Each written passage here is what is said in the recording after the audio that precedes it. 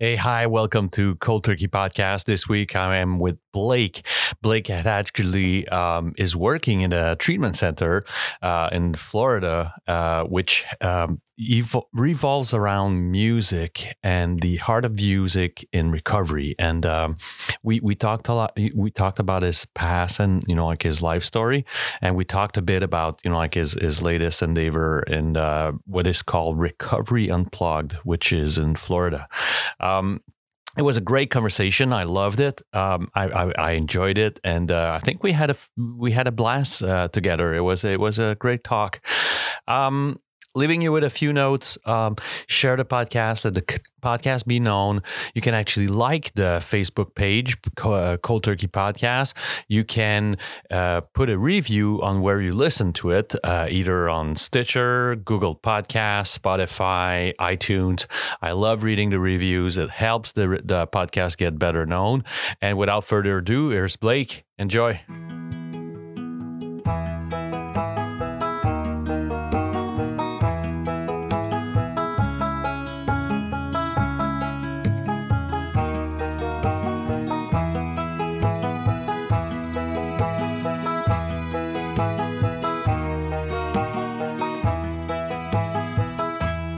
Hi, Blake. How you doing?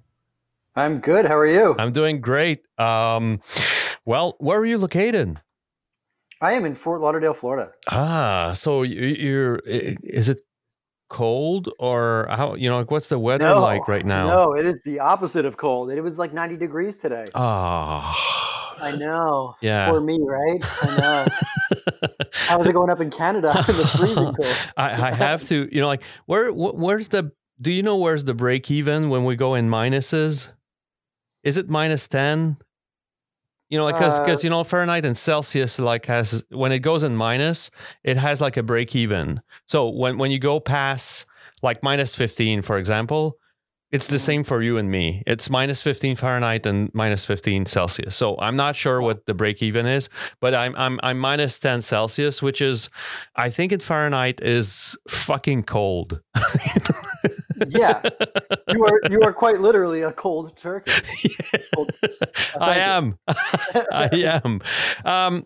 As I do with every episode, I'm going to be asking the same question, which is, if you recall, what is your first memory of, either you using or being witness of, people in your family or friends using and taking substances? I could give you two answers to that because I remember both very clearly. The first one, I remember my older brother. I'm sorry. When I was young, I used to have to sleep on the couch in my parents' house. Obviously, I was still living there. I was like 10 years old. And because our grandfather came to live with us because he lost his wife and he decided to come live with us just so we didn't have to leave him alone. And so he took my room. And so it was my job. I had to sleep on the couch every night.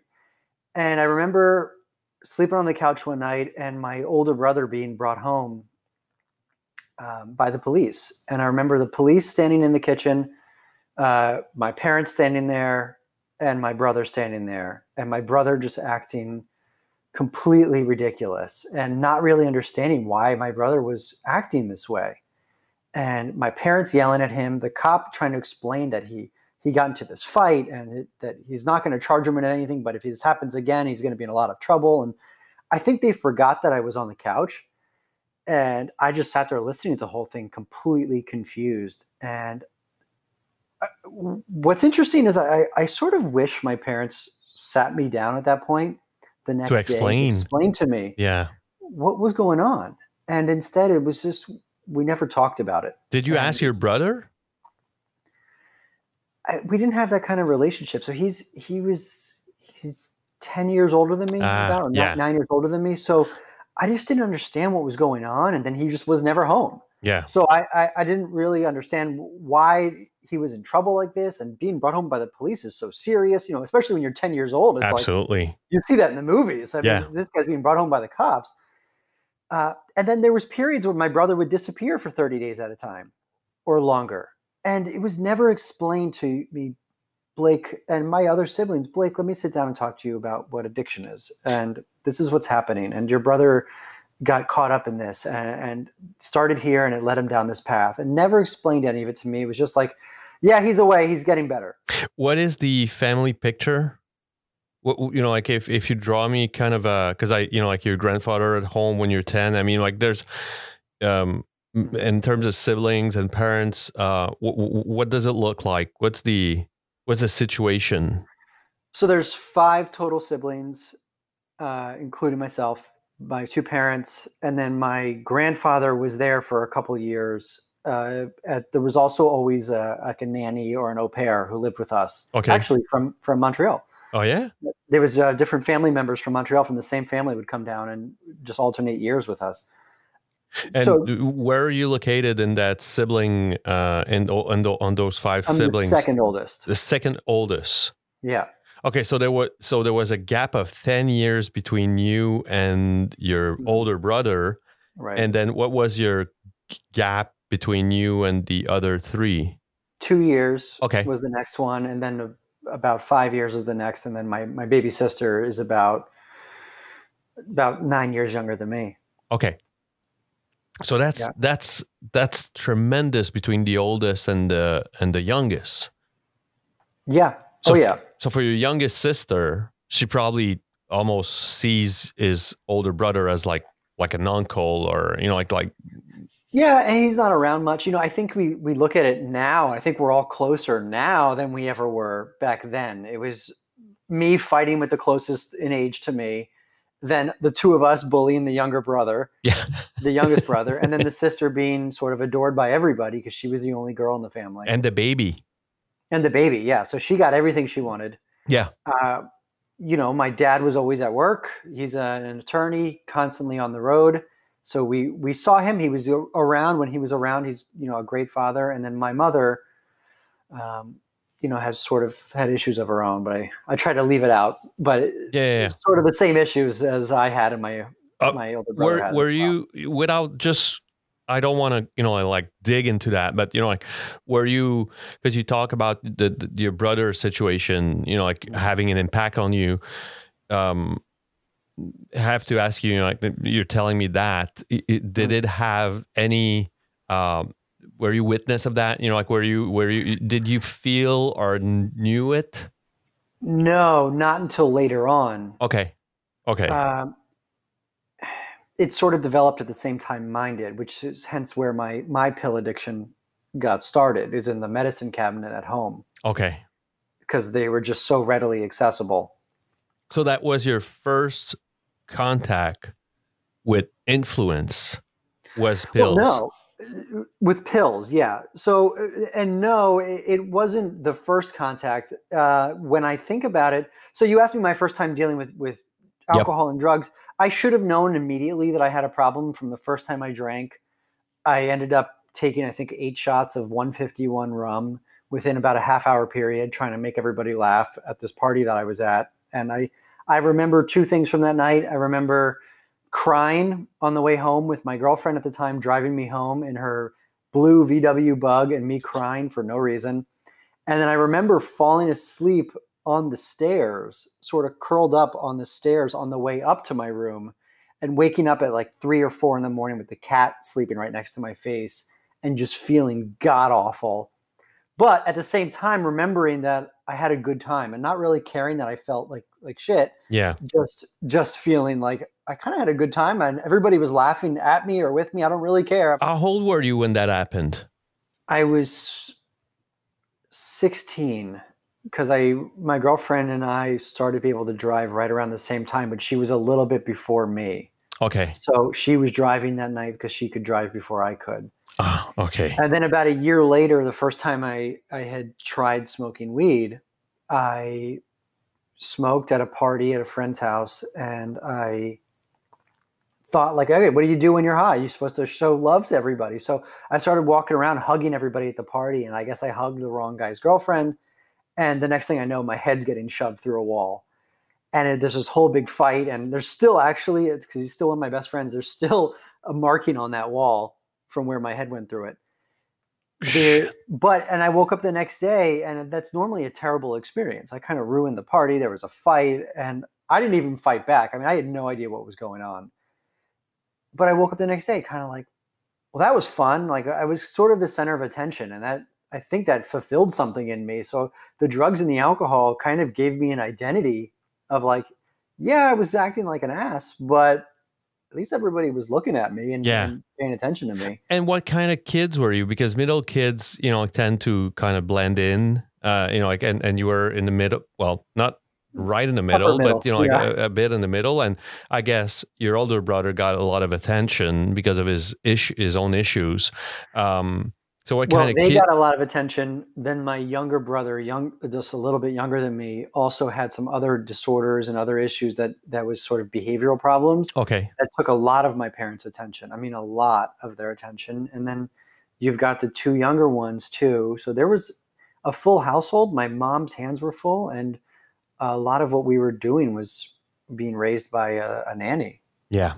So I think a lot of my attention-seeking behavior, or even my issues still today, which is a constant fight of wanting to be liked by everybody, can really, not to get too like psychotherapeutic here, but could really go back to just my household. Exactly. And not blaming my parents, but it's just the way that the cards fell. Exactly. And so my guess is that you were pretty much low profile because you didn't want to create disturbance to what already kind of a rocky situation at home. I think my role took on the comedic relief, is that I was always trying to be the funny one, or the loud one, always willing to do things or be outlandish. Light things up a little bit. Yeah. That really, if you look back, is of course attention-seeking behavior, but it also shaped who I am today, and it made me more of a personable person. And now that I've sort of found my way back to my roots and my virtues and who I am, I can use some of that stuff today to create relationships and to have friends and to be more authentic with somebody and to get somebody to open up to me. And I tend to say, embrace it. If you're, even my, well, I can nowadays call it passion, but it was once called obsessive compulsiveness.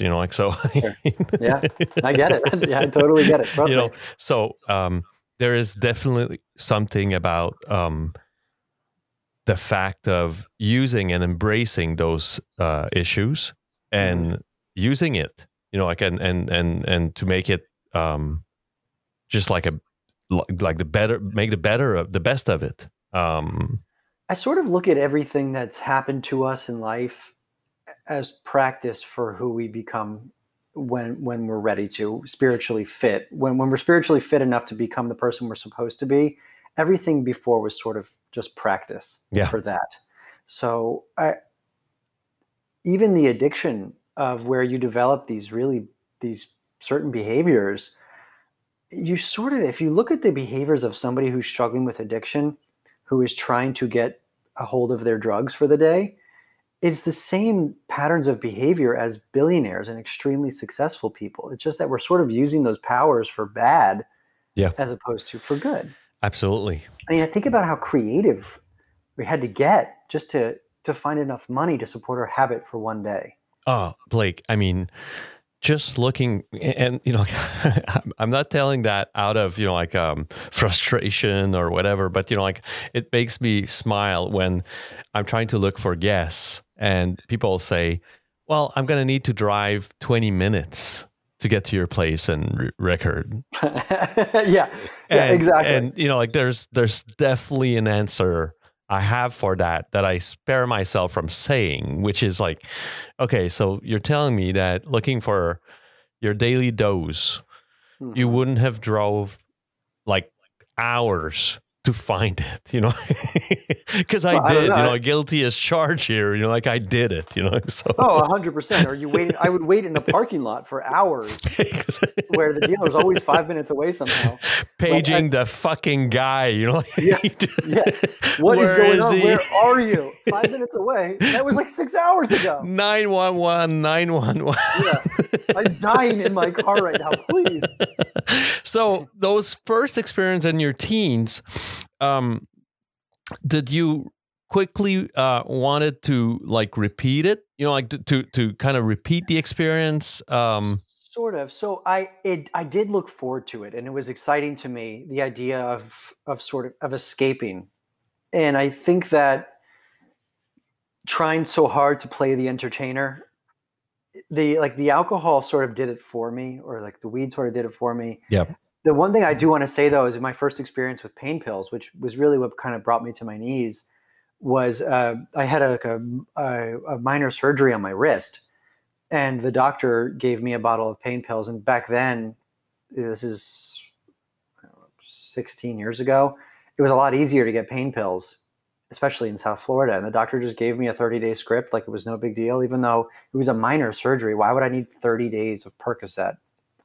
But Percocet. that's what they did. Okay, so that's what they did back in the day, and that's wanted to knock you out.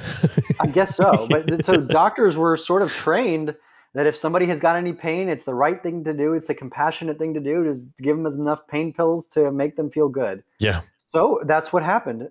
And I remember that night taking the pain pills, staying up all night watching DVDs at the time, and not going to sleep, and just popping one after the next, and not even knowing what I'm doing. Sort of innocently taking these pills, not realizing what they are, if they're bad, just knowing that I really liked the way they felt. The next morning, being in agony when it wears off because my wrist just had surgery, and telling my mom that I finished those pills innocently. And she goes, "Oh, no problem." And she calls the doctor and gets me another 30-day script. And I end up doing the same thing over the course of the next 2 days, finishing the script again. And then just taking Advil from there, never really thinking about it. That really felt good. So that was my first experience. And then years later, once I had a little bit more college experience and understanding what partying's like, and high school obviously too, but college is where I really kind of took off, going back home to my parents' house on a break and seeing in that medicine cabinet this enormous bottle of really strong, like the strongest Percocet you can get, and just being like, "Hey, they're never going to notice if I take from this bottle of 120, if I take 3 or 4. Yeah. And that's really where it started. And I was home for the summer, working at Blockbuster for the summer, and which is probably one of the most boring jobs of all time. May they rest in peace, by the way. May they rest in peace. You know what's funny is that the whole time while working there, they would have us watch these things called modules about the war against Netflix. Wow. And because at the time, Netflix was mailing DVDs to people. And you would go online, you pick what movies you want, and they would mail you the DVDs. And there was all these modules of how we can make a better experience for the customers. And the war on Netflix. But there being the most boring job ever, in that summer, I would smoke a joint on the way to Blockbuster and have a pocket full of pills, and just start popping them, and sort of brought that habit back up with me to college, using them here and there, finding them whenever I could, sort of actively seeking them out, but not every day yet. But that's a far fetch from the party animal drug, no? I mean, like, I guess it yes and no, is that I sort of turned into a stoner. Okay. I started going away from the really crazy party animal to more of a stoner type. So I really just wanted to calm down and deal with this anxiety that I had inside. Yeah. And pills did that perfectly for me. For sure. So taking them for a while on and off here and there. And then I was also in a really bad relationship with a girl who also shared the same love as I did for those pills. And eventually I still remember my 22nd birthday, working at a restaurant in Orlando, which is where I was going to school. A guy said, "Hey man, it's your birthday. I got a present for you." And brought me in the bathroom and gave me a Roxycodone, which is like a 30 milligram pure oxycodone pill, not with the acetaminophen like the Percocets had. And he crushed it up, showed me how to crush it up and snort it. And from that day, it all got started, where I just every day texting the guy, "Hey man, can you bring those again? Hey, can you bring those again?" And lo and behold, it turned out his dealer was my next door neighbor. It's before work, and I text him, "Hey man, can you bring those to work again?" And I go outside to go take out the trash or something like that, and I see him pulling up to my neighbor's. And I'm like, "What are you doing here?" He goes, I'm picking up the stuff. I'm like, oh my God. So of course he makes an introduction and How convenient. yep. So thanks to pills, college got extended 2.5 years.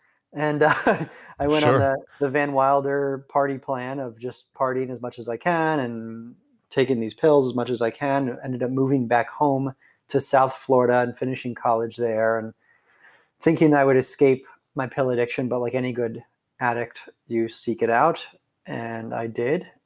And So even that geographical cure didn't, like didn't prevent you from either slowing down or, like I guess you were hooked by then. yeah, I mean, honestly, my story is not even that crazy because I'm pretty much I'm a textbook person who struggles with a substance use disorder. I mean, I am by the book. It was chronic. It was progressive. I tried the geographical change and that didn't work. I tried to blame the relationships around me. I blamed everybody else. I tried to switch drugs. I tried everything. I tried going to the gym to work away my problems in the gym. I tried everything. I got arrested. I got caught. Went to rehab. I mean, everything that a typical substance abuser has. I went through it all. I do ask my guests during, like that from the first time you used to, pretty much when you stop, do you recall like the first kind of seeds of you waking up or you using and thinking that can't be it? Like that can't be my life, like using like that and, being fucked up to the gills like that every day. And you know what, man, I never had that thought, honestly, until it was cleared out of my system for a couple weeks. I was so caught up in the delusion and the lies that I was telling everybody that I was a master of manipulation, just like most substance abusers can be.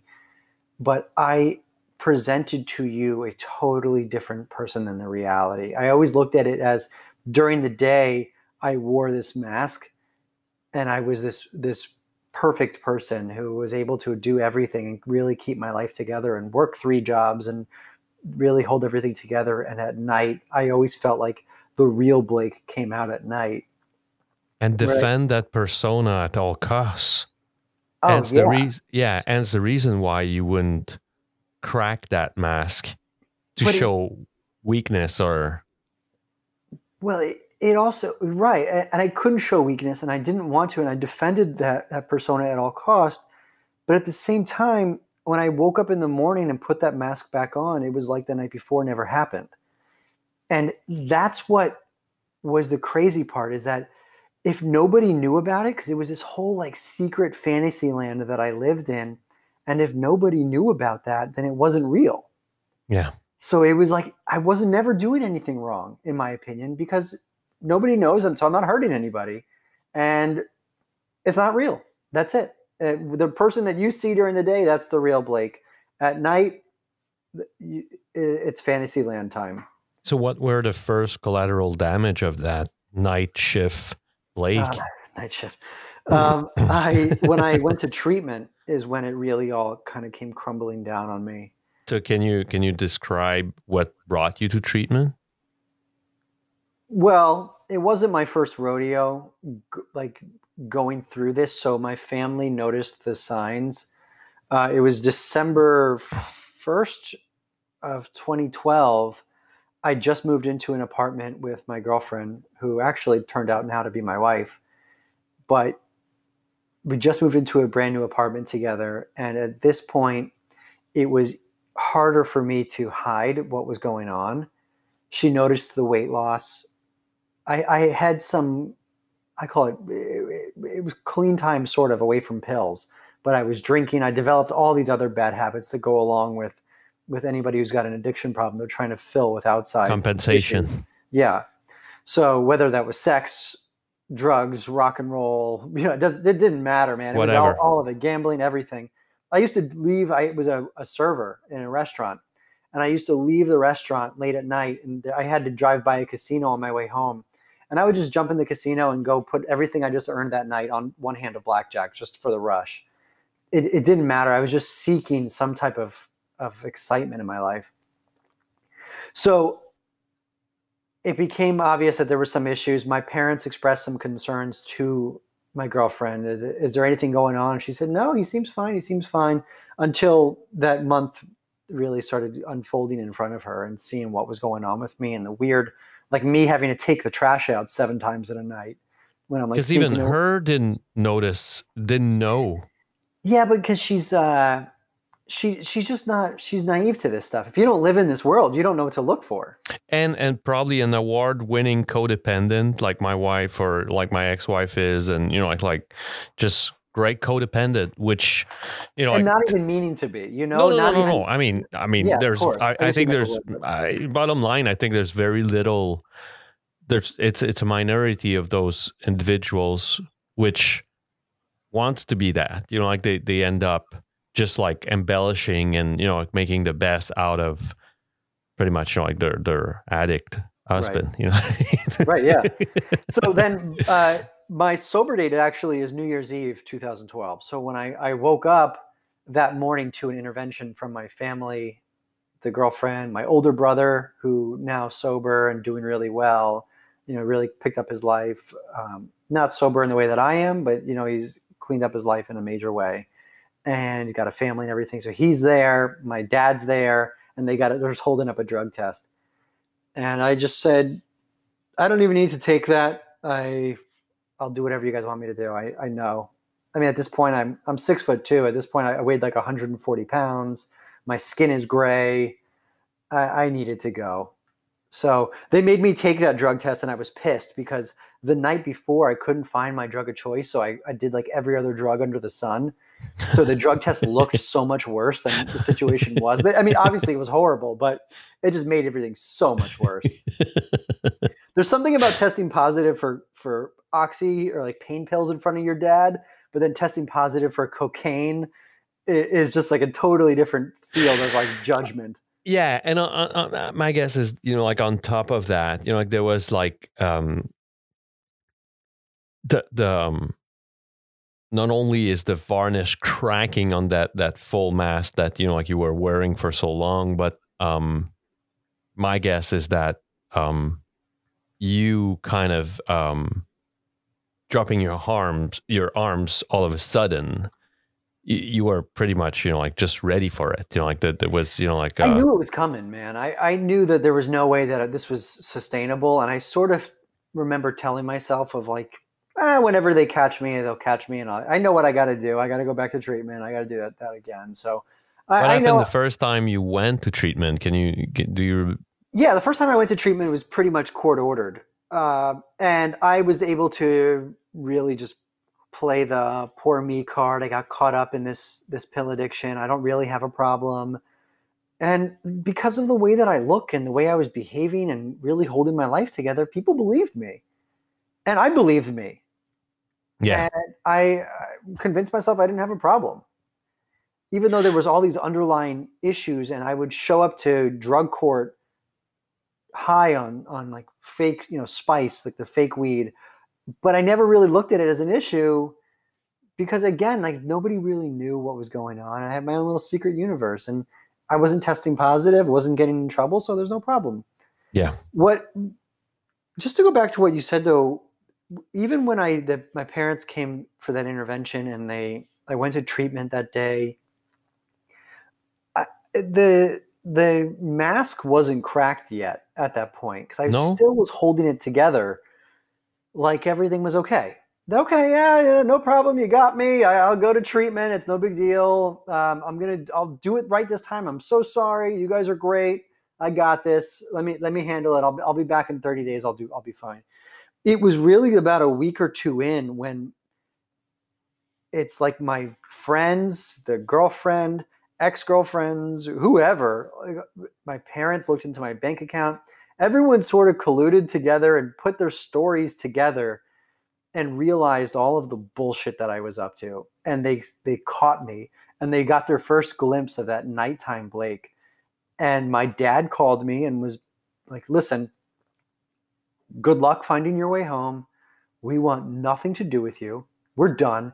He went through it with his brother. He went through it with my brother. He went through it with my uncles on the other side. Like, he's like, I'm not doing this again. I'm done. The whole family's done with you. And then they actually didn't answer my phone calls for 45 days. Meanwhile, my girlfriend also at the time found out all the times that I was cheating on her or doing other things that I shouldn't be doing as a person in a relationship, and found out all this stuff. And it just, all of a sudden it became a reality that like, wow, that nighttime Blake was the real Blake. And that's the person I'd become. And I'm not a good person. How the hell did I get here? And it was like a hard look in the mirror, and it literally destroyed me. And that's, though, was sort of the turning point of when I was like, listen, I'll do whatever I got to do. I stayed in that treatment center for 90 days and really started to work a program and work on myself, and got real and got honest and realized that I could not talk my way out of this situation. I'm so grateful to my parents for being strong enough, because I know that's hard. And I'm so grateful for them being strong enough to really kind of write me off for that time period and show me how serious they were. And honestly, that's what inspired me to write the book that I wrote that came out this year. And it's not my story, but it's a book that offers through short stories. It's called I Love You More. And it's through 3 short stories that offer perspective into what it's like to be a family member in a household that's affected by addiction, and everybody in the house, from the sibling to the mom to the dad to the substance user themselves. And the book sort of jumps from person to person, so you can understand what it's like in everybody's shoes, so that we can understand that it is a family disease and it affects everybody, not just the substance user. It's interesting you say that, Blake. My son is 22, so December 31st, 2018, he calls me and tells me that he just went, like he's in therapy and just got in. So we spent the first 3 months of 2019 pretty much together. Like when he's sober, he calls me every day and, like wants to see me and wants to be with me and so on. And he relapsed in March, and I knew right away, like 20, almost like 36 hours after not having a call from my son. I'm like, so I came back home, and my wife, which is not her mom, I looked at her, I'm like, I have a bad feeling about my son. And she's like, yeah, fuck, like, are you kidding? I'm like, I don't know, but I kind of know, like he would call me every morning, and, like he hasn't called me in 2 days, and, like there's something wrong. And since then, like I like the worst of my son has came out, like I don't know, like I don't know where he's at in his use, but, like the worst of what he can be has come out of him. And the last time we spoke, it was just about, like an egocentric monster telling me that I was just a fucking asshole, and like he wouldn't want me, he'd rather want me dead, and like there's pretty much nothing he didn't tell me. No. And it's always that, like it's probably one of the toughest parents' decision you have to make, which is like, okay, like I either cut, like every communication with him until he gets better, if he does, like, which is kind of, again, like it's, you're taking a chance, like he may not get better, which is, like my guess is that a lot of the majority of people either die from it or end up in prison or end up, like in the hospital, and we're hurting ourselves using, like, so you never know what version of, like your son you're going to get back, like if he does get back. Yeah. His mom decided that, like she'd rather, well, like she learned to be one of the good codependent with me. We spent 11 years together, and like now she like she kind of repeats the same thing, which is like covering like what he does, and like not really looking at like the situation as it is. But you're absolutely right. Like it is a tough go to just tell your son, like, okay, like I'm pretty much through with that. I'm done. And I don't know that it works for everybody either. I don't know that that's always the approach that every family should take, is just to say, okay, well, if you're going to live this life, then I want nothing to do with you. I think my parents made the right move. Was, luckily I've always kind of been a compliant person. So when my parents said, you're going to treatment, I'm like, okay. I wasn't the type to be like, oh, fuck you, mom and dad. I'm going to go run on the streets for a couple of days. I'm going to go do this. I knew that I was going to rely on them. So they sent me to treatment, and then they got me the help, and then they said, okay, now we're done. But I was the same type, like, I'm pretty much the same type. So I never had issues with my family. So my father confronted me. And I say confronted me. He's such a pacifist that, there was no way, it was just like him visiting me at home, and already had like the full house with, the two kids already and all that. But, like he came home and he was like, just like fiddling around with stuff on my desk. And he was like, okay, so you still using? Like, yeah, dad, but very little. He's like, oh, okay. How much little, I'm, in terms of money, well, so you cut your shit in four, and you're like, well, about $50 a week, okay. And so he was just like investigating and asking a few questions. In the meantime, I didn't know, but my ex was actually telling my parents that she would leave me, so that those questions were not out of nowhere. Right. And so he eventually told me, well, we're December, holiday season is coming. I don't want to bother you with that, but we're gonna need to talk, when the holiday season's over. And well, sure thing, my sobriety date is February 25th, which is like 21 days, 3 weeks, day for day after my birthday, which is the 4th. But my father just like, so I never confronted my father and never went like, fuck you. At the same time, talking to my sponsor, there's really something about like even protecting yourself from, you were talking about persona, the using, my child's using persona, or a full-blown addict persona, is something I have to almost protect myself from. 100%. And I think you're right. And I think family members need to remember that you are a person too, and that you deserve respect. Yeah. And there's no one that can hurt you more than a loved one. So what I think for me, and this is sort of what has become my profession at this point, is helping with families, and that's why the book is about family. My belief in a situation is always, sometimes you have to love somebody from afar, and sometimes that means letting them know that you'll always be there for them and you'll always love them no matter what, but I also cannot watch you kill yourself. Yeah. So there's two options on the table, and it's up to you to take, and putting the choice in their hands. And having to sort of swallow that hard pill that if they take the option that's not good for them, that it could mean the end of their life. So you can't go back on what you're saying either. And that you got to protect yourself and the rest of your family as well, and everybody else. So you can't let this person destroy the house. But that person also needs to know that when they're ready, that you will be there and you will love them no matter what. Absolutely. And then, it's especially when you're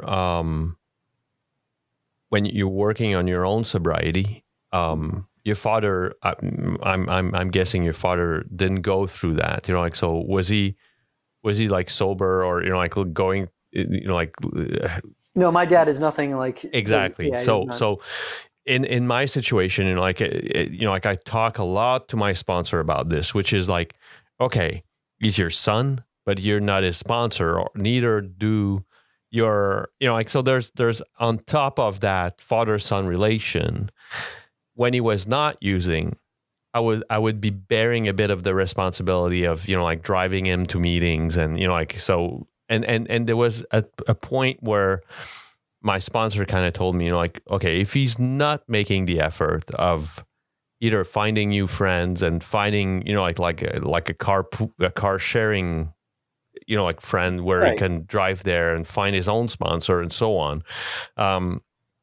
You've just overstepped your father-son relation to something that you shouldn't be and become. And it's such a, it's such a weird dynamic, because you're like, okay, because when he's sober, we're almost best friends, our relation is just crazy, he's interested in pretty much everything I do. He's following the same path in terms of career that I do.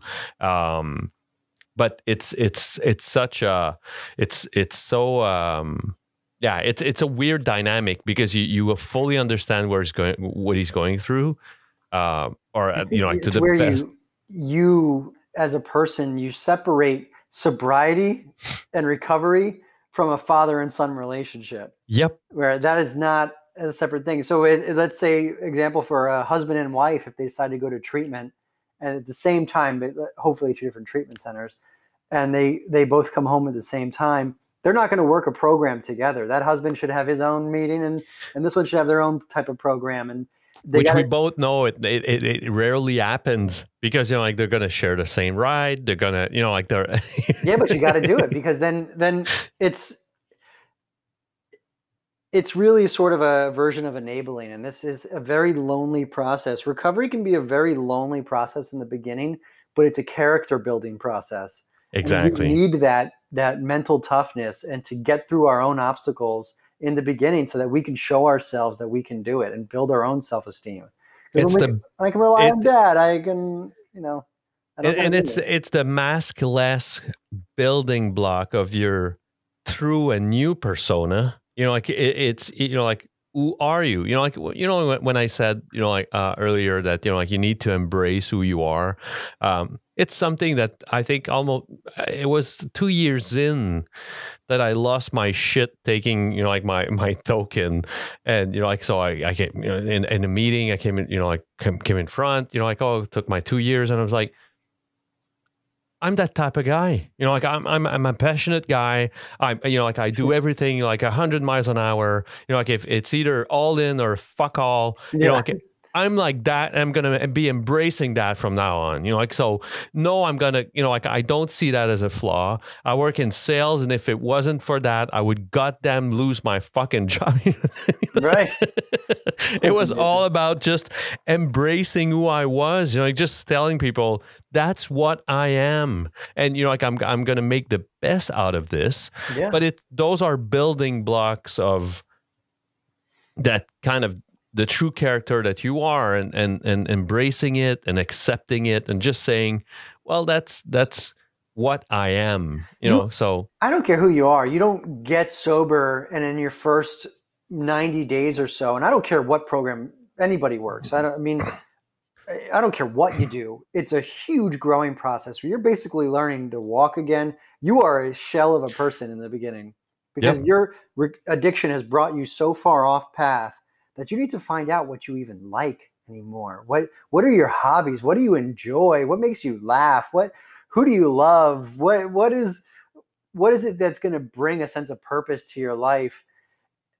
What don't you like? All the opposites of all the stuff I just said too. You got to figure that stuff out in the beginning too. And a lot of it takes humility. So some of the processes that you were even mentioning before, of finding a ride to a meeting, I don't want to ask for help. But you kind of got to, and you got to say hey, you got to humble yourself and ask for help and admit you don't know the answer to a certain situation, or you can't figure out something by yourself. And the opposite, Blake, is right, which is finding the courage to say no sometimes. So it is, as you say, it is just developing your own character and say, well, I don't want to do that. And sometimes it's so fucking clumsy that, it comes out no, Yeah, oh God. The first time anybody says no is always fuck no, leave me alone. Stop asking me those things. I'm sorry. So many years I've said yes. Right now, I'm going to accept who I am, and it's fucking no, and almost crying, okay, relax. You don't want to do it. It's good. I'm sorry. I'm learning how to say no. Please. You should wear a sign around your neck that says that. But it is I think it is also the fact that it's such an egocentric sickness. It's all about you, but in the most disgusting, ugly side of this, like where, like when I describe, like embracing, because, like that was pretty much, like when I say that I would, like at 2 years, I embraced who I was and, like what I was. There was also can I understand the egocentric part, but can I take any merit in not calling my dealer, in not buying a 6-pack of beer? Can I take any merit in that? And like people are like, well, but fuck yeah. I mean, like you're not using, right? And I was like, yeah, but like there's always something about like leaving to someone else because like you so don't want to be egocentric anymore and be all about you in that ugly sense of things, that all of a sudden like I felt bad taking merit of not using and being sober, and I was like, can I congratulate myself not calling my dealer because I right, is that my ego talking, or is that exactly I don't like it was understand. kind of a conflicting thing, like It's a weird time, man. Early sobriety is a weird time. It's just a strange, like figuring out, and you're doing everything again for the first time, and even like sex, man, is like a weird experience where you're like thinking the whole time, and like it's just a strange. All you're doing is having a conversation in your own head of like, am I doing this right? I don't remember. Is this? And you're in a panic, and you're not even like enjoying the moment. No, Everything not at all. Early recovery is just weird, man. Just weird. So speaking of which, so you come out 90 days later of that therapy.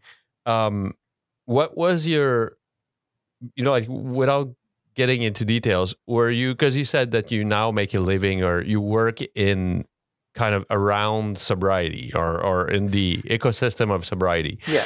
At the time, what was your job? I worked at the mall at a place called Celebrity Sports that no longer exists, selling sports memorabilia. So it was one of my 3 jobs that I had before I went to treatment, where this guy was really cool and hired me back at the mall, where I would do that maybe twice a week just to supplement my income before leaving. And it was like basically a $10 an hour type of job in the mall, just selling memorabilia. Okay. Which is interesting because I know nothing about sports. But I can tell you a ton about old sports just because I had to be able to sell this stuff. I know a lot about Joe Namath. Give value to it. Yeah, exactly. It's worth that. Yeah, I'm telling you, it's value across the board. You know what that guy did? When did you want it? Like when did that kind of like realizing that you wanted to get involved in helping others? Well, so it started, I already had my degree in psychology. So in my first treatment center, my graduation ceremony was going on during my first treatment. So I did graduate college. I had my bachelor's in psychology, and I knew I wanted to get into that field. So where it had started was when I got about 11 months sober, I believe, I started working for a mental health facility for the very low functioning mentally ill, and doing the admissions process, also running groups, also driving them around. I mean, really sort of like a jack of all trades for this. And found that I really sort of enjoyed the process of helping the person get in the door. And there was also a substance abuse component to what we did. And I really enjoyed talking about that and felt like I was making a difference, that it was sort of an inspiration, even if I had 11 months, which isn't that long. I mean, it is and it isn't, to these people who are struggling and have been struggling for years. So it really felt nice to talk to these people and to be able to sit and have these real conversations of relatability and helping to guide them through the process, and then let them get into this mental health facility and watch them get better. So that place ended up getting closed down, just a lack of funding. It was a state facility, got closed down, which is a huge problem here in Florida. We don't have nearly enough beds and nearly enough treatment that are run by the state. And ended up getting a job in sort of the private treatment sector for a great place for a long time, for about 5.5 years, working for one program. And then that place ownership changed, and I made a change about 1.5 years ago now to where I'm at now, which is a place called Recovery Unplugged, which is, I could not imagine working for a different treatment center a cooler treatment center that totally just empowers the person of who you are. And we use music throughout everything that we do. And it has just brought a whole different type of flavor to my life. It's just such a cool place to be. And maybe you want to explain, like a lot of our own treatment center are based on 12-step program. Mm-hmm. and some others are either quite inspired by it. Like the it's very limited in terms of flavors. Mm-hmm. What we can get here in terms of therapy. I mean, like flavors is, like I guess, like the landscape and the duration, and like the like you just said, like, sorry. No, that makes sense what you're saying. I totally get what you're like yours, like you just mentioned, like the music inspired, like, which is almost like it sounds like team bass therapy. Like it's not making music actually. So it's not like that. It's it's very different. So it's using the power music has over our mood and our emotions, which everybody uses music every single day. I don't care who you are. It's taking that and putting it together with the traditional models of therapy that we know work when it pertaining to substance abuse. We're, really working on the thinking and the behavior process. So taking that in conjunction with the music piece that's intertwined throughout everything that we do really helps us access a different part of the brain and get. And I love that, Blake. Like it's my question related more on: is there a lot of different flavors of like the yes and no of types of treatment? You mean? Yeah. So we are one of a kind in what we do with the music, but there are different. How you have like vanilla bean and then you have French vanilla and then you have like vanilla, I don't know, whatever. So there's a lot of different variations of vanilla that are around of treatment centers that are typically doing a treatment model that was designed 20, 30 years ago that really hasn't been updated, that doesn't really speak to the current generations and what they're going through. And it hasn't really changed to what the current generations are looking for, which is more attention, more of a positive focus, more of an individualistic approach, looking at the person as a whole and saying, what makes you tick? What excites you? So a lot of treatment centers don't do that. And that's where I'm finding what Recovery Unplugged and where I work now does. And to explain to how my job has sort of evolved, you said it's in the addiction treatment realm. And I'm sorry if I get excited, like I'm passionate about this stuff.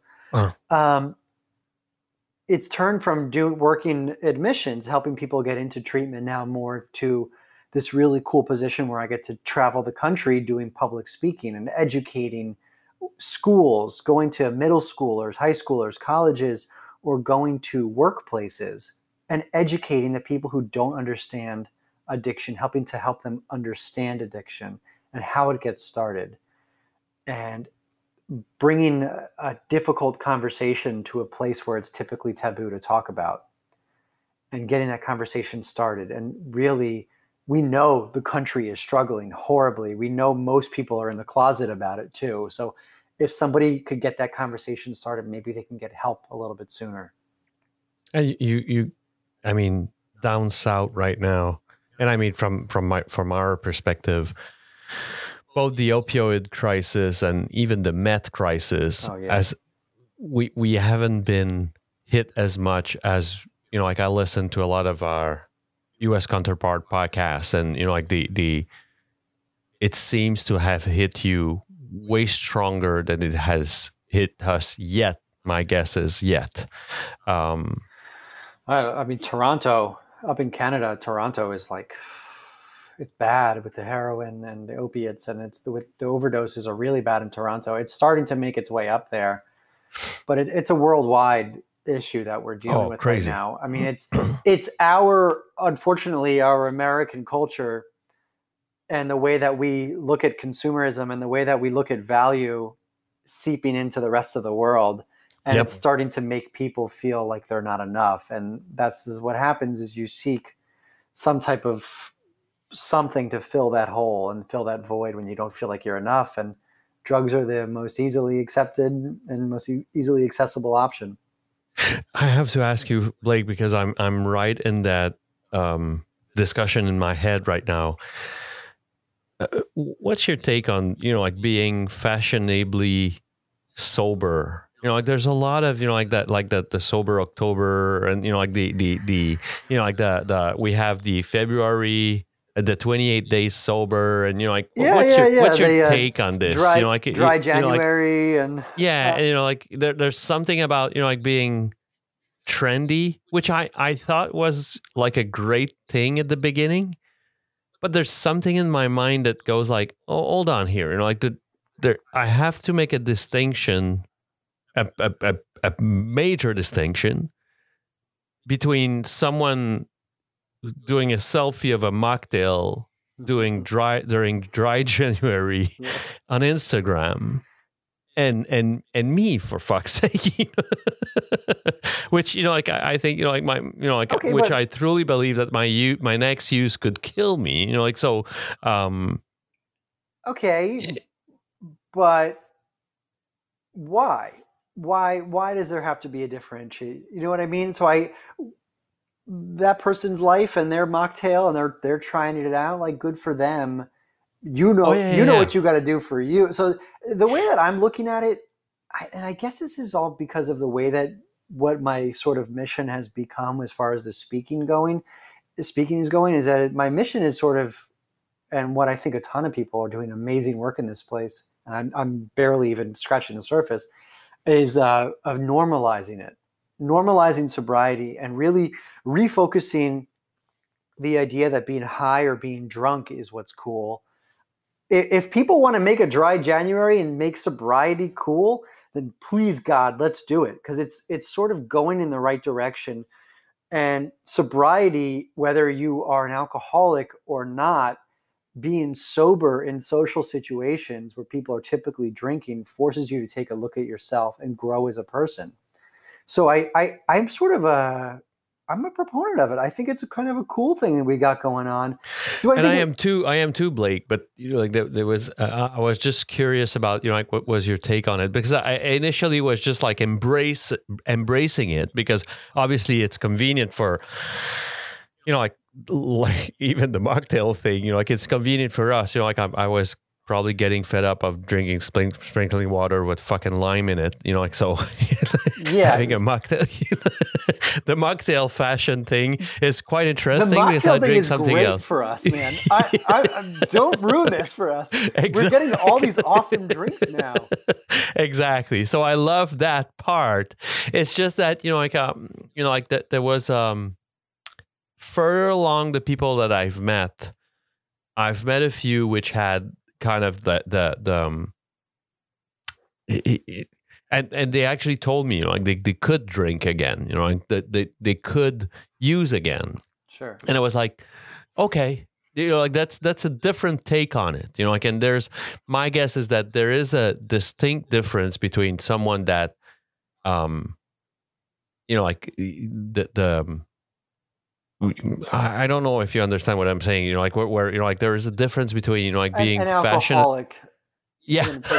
Yeah. No, 100%. And I've definitely, like, I enjoy sort of having those conversations with the people who are fashionably sober, of saying like, oh, why did you stop drinking, or why aren't you drinking? Oh, I'm trying it out for the month.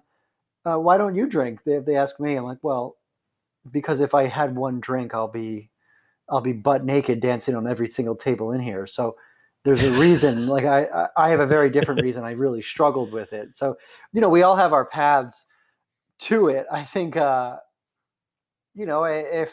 if they want to make it fashionably cool to not drink and to be out in public and really do some soul searching, then I'm all for it, man. I think it's a cool thing. And, fads are going to come and go. So as long as, like, they keep the mocktail menu. As long as they keep the mocktail menu coming, man, I'm happy. Blake, thanks a lot for your time. You were talking about, like, kind of finding your